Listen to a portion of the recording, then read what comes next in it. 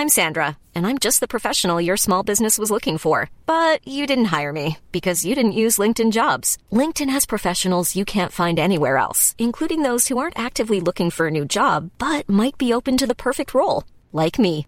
In a given month, over 70% of LinkedIn users don't visit other leading job sites. So if you're not looking on LinkedIn, you'll miss out on great candidates like Sandra. Start hiring professionals like a professional. Post your free job on linkedin.com/people today. All right, I'm here with Joey Knight, and we are wrapping up the Bucs win 30-17 over the Atlanta Falcons at the Mercedes-Benz Stadium. And Joey, this is a game I expected the Bucs to win, and win probably by a score like this, but it didn't unfold that way in as much as it was a close game at halftime because of a mistake we'll talk about with Tom Brady. The interesting thing to me tonight was that the Bucs put the ball in the air as much as they did. They've been a team that's been relying on Leonard Fournette running the football, throwing him the football. And in this game, Tom Brady launched it 51 times, and he passed for 368 yards and 4 touchdowns, the one interception I mentioned before halftime. But, Chris Godwin sets a record with 15 receptions in the game for 143 yards. Rob Gronkowski was great again with 2 touchdowns. I don't know. I guess they were confident to protect Brady. He wasn't sacked, but they kind of showed that not only are they taking care of business on the road, but they can win a lot of different ways, and I think that's what really good teams do. Yeah, and a lot of those passes, Rick, were kind of glorified runs if you think about it. There weren't any really deep downfield shots. Chris Godwin was a recipient today, as you said, 15 catches. His longest was 36 yards. Playoff Lenny got involved again. He had 7 catches. So, again, there were some shots. The fade pass to Gronk, we've seen that a million times over the last decade plus. It was really beautiful. That 11-yard pass, I believe, is in the third quarter. And he had a shot over the middle to Gronk for the other touchdown. I believe that went for 27 yards. But, it's just efficiency in a different way, I guess you could say. Again, it's just kind of like a glorified running game. You check down or you just go for the short throw and you let those guys who are athletes just do their thing in space. And just today, this afternoon, Chris Godwin was a recipient of that. Yeah, he was. And I think that, Godwin's one of those players, he's 25 years old. He's their franchise player.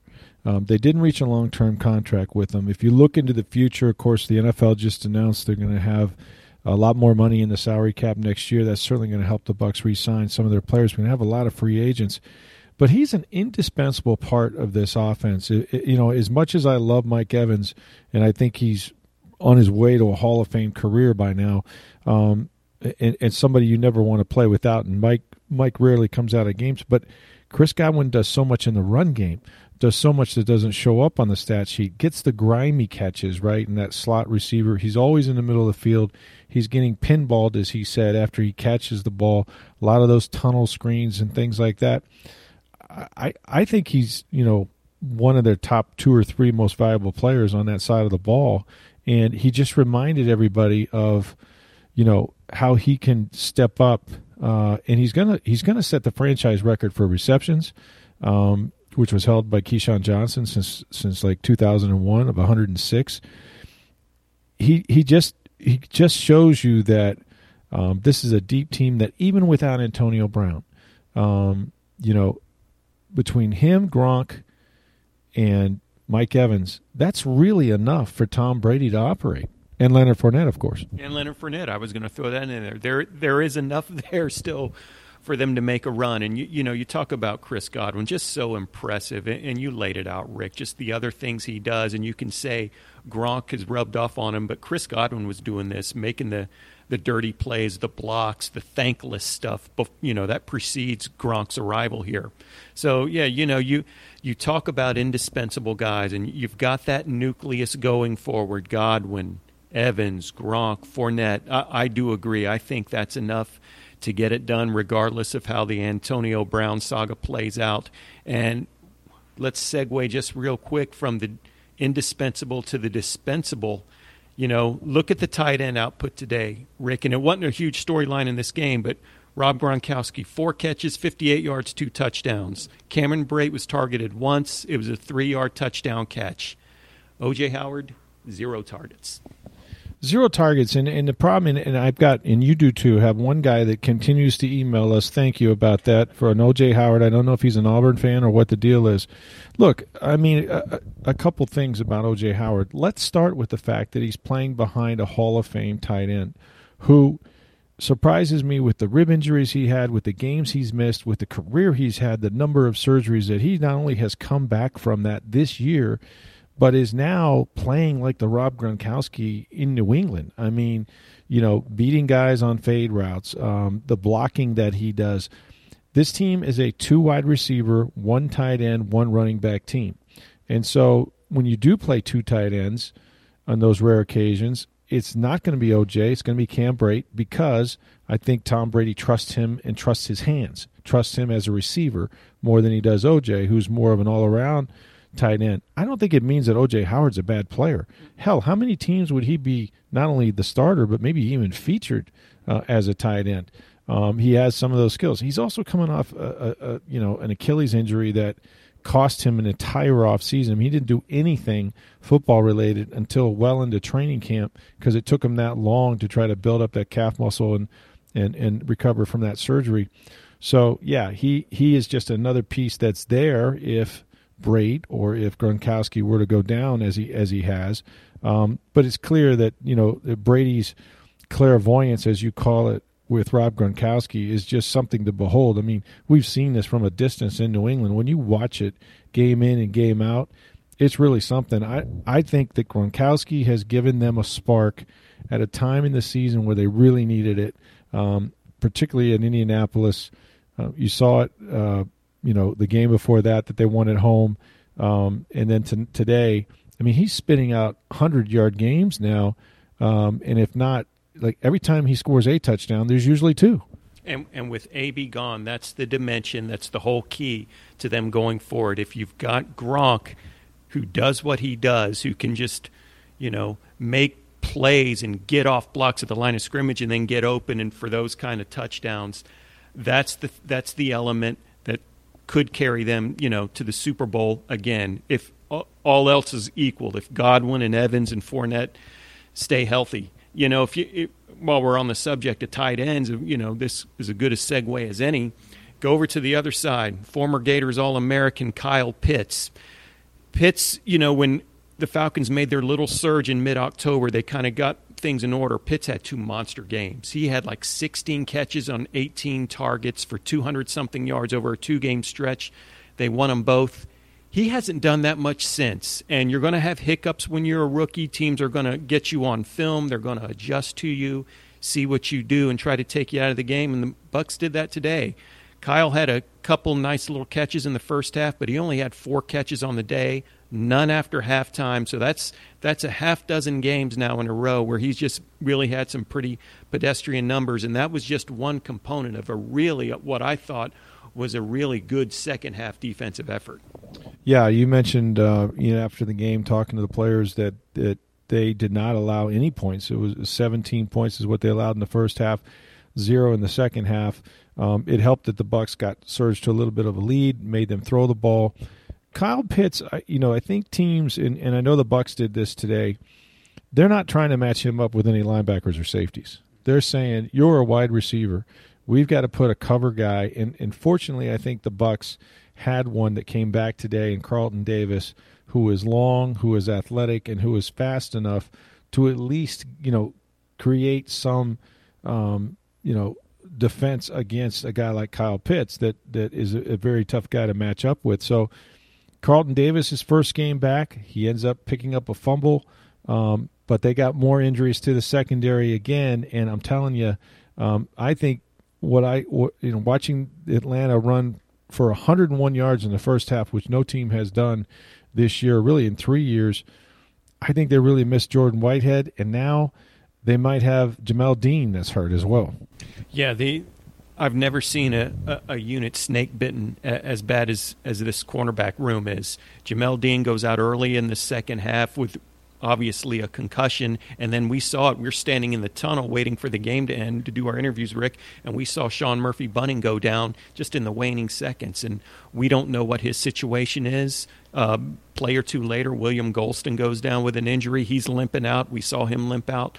We don't know what his situation is, but on this day, I don't think it'll will help them much going forward. But on this day, the veterans came in and that they helped salvage things. Pierre Desir came in for Jamel Dean, forced a fumble on his first or second play in the game, and Arian said he made a valid point. He said we can plug in because we have veterans behind these guys. Pierre Desir is a veteran. Andrew Adams played for him in the NFC title game last year. Dee Delaney has played some football. So these guys they're bringing up from the practice squad and that they're adding to the roster with all these injuries, they're veterans. But I don't know if I'd count on them, over the final 5-game stretch and then going into the playoffs. So, hopefully, later today, Monday, we'll get an update on Murphy-Bunting and an update on Dean. I'm sure he'll have to go to the protocol, but they're back to one healthy opening night cornerback, and that's Carlton Davis, who had a pretty good game today. Yeah, and it's certainly been a story to follow all year. I thought that, the Falcons showed a weakness that we haven't seen from the Bucs, and that's run defense. Cordero Patterson ripped off a 39-yard run. I mentioned the 101 yards or so in the first half. They managed to shut it down. I mean, I give them credit for making whatever adjustments, but apparently Todd Bowles got loud at halftime. We talked to Carlton Davis, who said, look, I was getting an IV, but I could hear him scream it at those other guys that this is not our standard. So it seems like every week somebody has some speech, some fire, and then they make the adjustment, and they did play better defense in the second half. There's no question about that. Yeah, that's 2 weeks, 2 halftime diatribes at playoff. You wrote about playoff Lenny last week, really giving an impassioned speech at Indianapolis, and the Bucs responded, and they responded to Bowles. That first, you alluded to that first Atlanta touchdown drive, their first drive of the game. They had 63 rushing yards, and Cordarrelle Patterson, who's a force of nature, he had that 39-yard run. So 63 yards just like that right out of the box on the ground. And they had 58 for the rest of the game. So I think they set the edge a little better. I think they got a little more gap sound. Bruce Arians and Ndamukong Suh and those guys just talk about run fits. And it worked. And when everybody's doing their job, playing complementary football, like they love to say, it's going to free you up to do some things. And we saw how it freed up guys like Suh and Vita Vea to get to the quarterback. When they were able to pin their ears back a little bit, the Bucs shut down the run.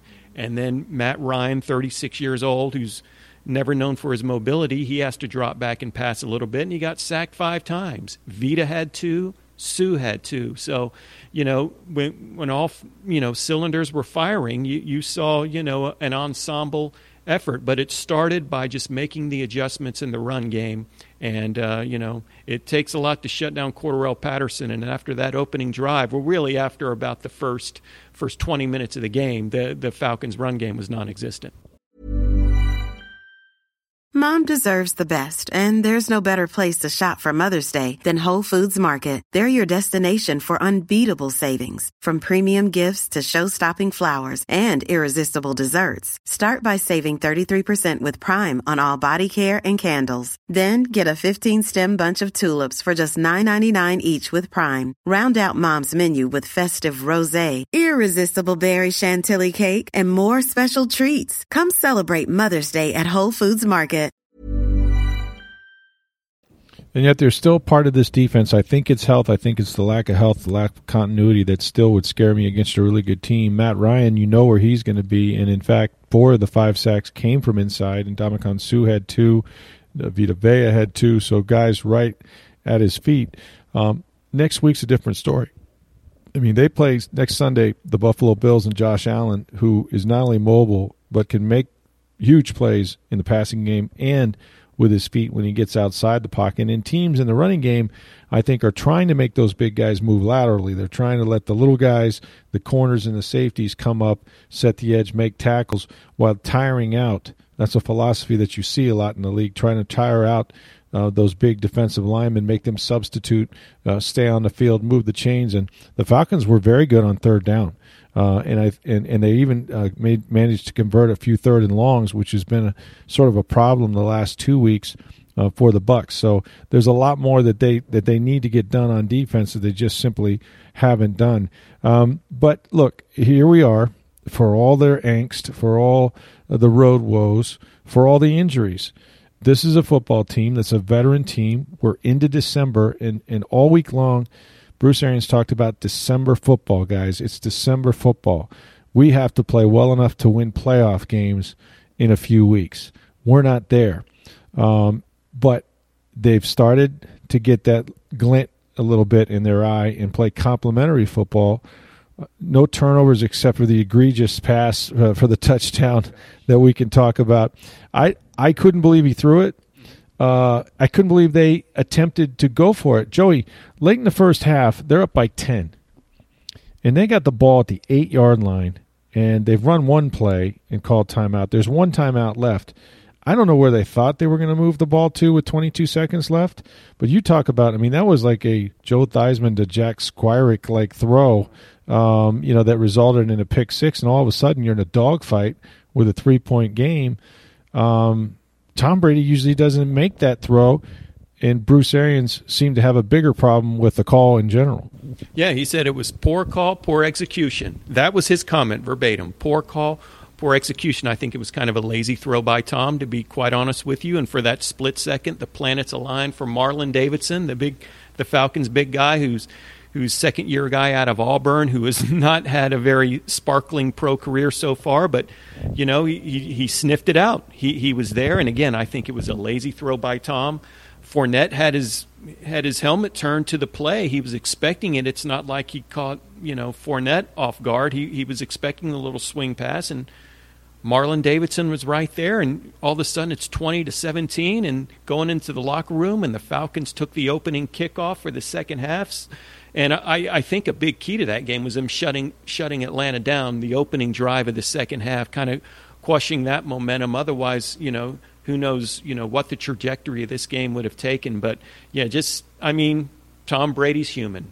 And we saw it right there late in the second half. Sometimes I wonder, but he is still human. I think it was just a lazy throw. Yeah, I think so too. And probably a bad decision to try to make something out of nothing in that situation. I think maybe Bruce Arians will even be a little more conservative with his no risk it, no biscuit at the 8-yard line with 22 seconds and one timeout left. All right, so look, this team loves to play at home. The Buffalo Bills have sort of had a teeter-totter type season. They were picked to win the AFC. They were in the AFC Championship a year ago. The AFC is suddenly controlled by the Patriots, and as we do this podcast, that is going to be the Monday night game, I believe, tonight against those two teams, so we'll see how that turns out. That actually works in the Bucs' favor. The Bills have to play a Monday night game, a short week of preparation, and then travel to Tampa Bay. But this is a step up in class in a sense, right? Because this is a playoff team. This is a conference championship team with an elite quarterback and some elite receivers, a good defense, a good coaching staff. And yet, if the Bucs win and get a little bit of help from the Falcons or a little bit of help from the Jets, and those two things align, if they win the game, they could clinch an NFC South title with still a bunch of games to play and assure themselves of a home playoff game. That's critical. At 9-3, they're still very much in the hunt for the top seed. That's possible as well. So there's a lot riding on the line, but these next two games, both at Raymond James, where they haven't lost in over a year, against the Bills and then the Saints, to me, this is going to tell us whether this Bucs team has a chance to be as good as last year's. Yeah, this is critical. Like you said, the Bills and then the Saints on Sunday night. I think if the weather report holds out, a little benefit for the Bucs. I think it's going to be a little warmer next week against this team from Buffalo. And you mentioned it. The Bills have to play not only a Monday night game, but a physical Monday night game. So they'll come down here on a short week. And when is the last time we've ever said The Bucs have a 4-game lead in the first week of December in their division. How about never? So 9-3 can become 10-3 in just a week's time, and this is unprecedented. We're in unprecedented terrain, Rick. 10-3, a chance to close out your division well before Christmas. How about that? That's pretty amazing. And yet, because of what Green Bay is doing, because of their division not being one that's really going to threaten the Packers, the Cardinals continue to win. Kyler Murray came back. They won again on Sunday. So they're still trailing a couple of teams for the number 1 seed. They could have to go on the road at least for a championship game. Right now, they don't have the top seed, so they have to keep winning. You may have to win 14 games, 13 games for sure, to secure that number 1 seed. And, we don't know how that's all going to play out. So these next 2 weeks are going to be huge. Before we go, we have just a few minutes. We're going to cut this a little bit short. But we watched a lot of college football on Saturday. And I just wanted to ask you about a conference that you're well familiar with. The American Athletic gets a team in Cincinnati, to make the Final Four, to make the championship. Undefeated team, and one that looked for all the world like they might be supplanted if certain things didn't align right. But here they are. They beat a pretty good Houston team, beat them fairly handily. And what does that say about the American Athletic Conference? How big is this? There was once a team in Central Florida that claimed itself a national champion. Now they don't have to wonder whether Cincinnati can actually pull this off.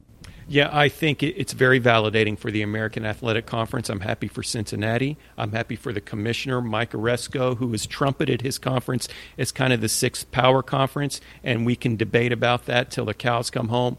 But it is validating, and the biggest thing about it is Cincinnati deserves this. They're undefeated. They've got that win against Notre Dame. They beat Houston, a 1-loss Houston team, handily on Saturday in the conference title game. They've got a veteran team, a talented team. They every bit deserve to be in this playoff conversation, and it makes things a little more interesting this January. And I'd be remiss if I didn't say we kind of ridicule that 2017 UCF team for proclaiming itself as a national champion, but they set the groundwork for this. They got people, they got the nation's attention. Hey, look at this Group of 5 conference. Look at this team coming from somewhere called the American Athletic Conference. They set the precedent here, because you remember 4 years ago they were clamoring for, to get into that playoff, and I think they had a legitimate case. And I think that UCF team beats this Cincinnati team. I think Mackenzie Milton was incredible that year, and they had Shaquem Griffin on defense, who just willed his team to a couple of wins. I really like that UCF team, but they kind of set the groundwork for what we're seeing this year, and that's Cincinnati getting to the playoff table. Although Cincinnati at the time, or recently, had a defensive coordinator that shut down that Central Florida team. Not long after that, he's now the head coach at Notre Dame.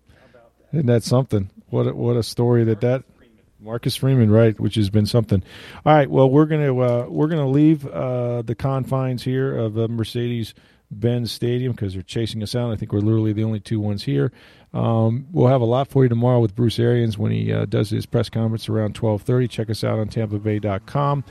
And the Tampa Bay Times, of course, for all the coverage of the game and everything else that's going on with the Bucs. For Joey Knight, Steve Versnick, our producer, I'm Rick Stroud of the Tampa Bay Times. Have a great night, everybody.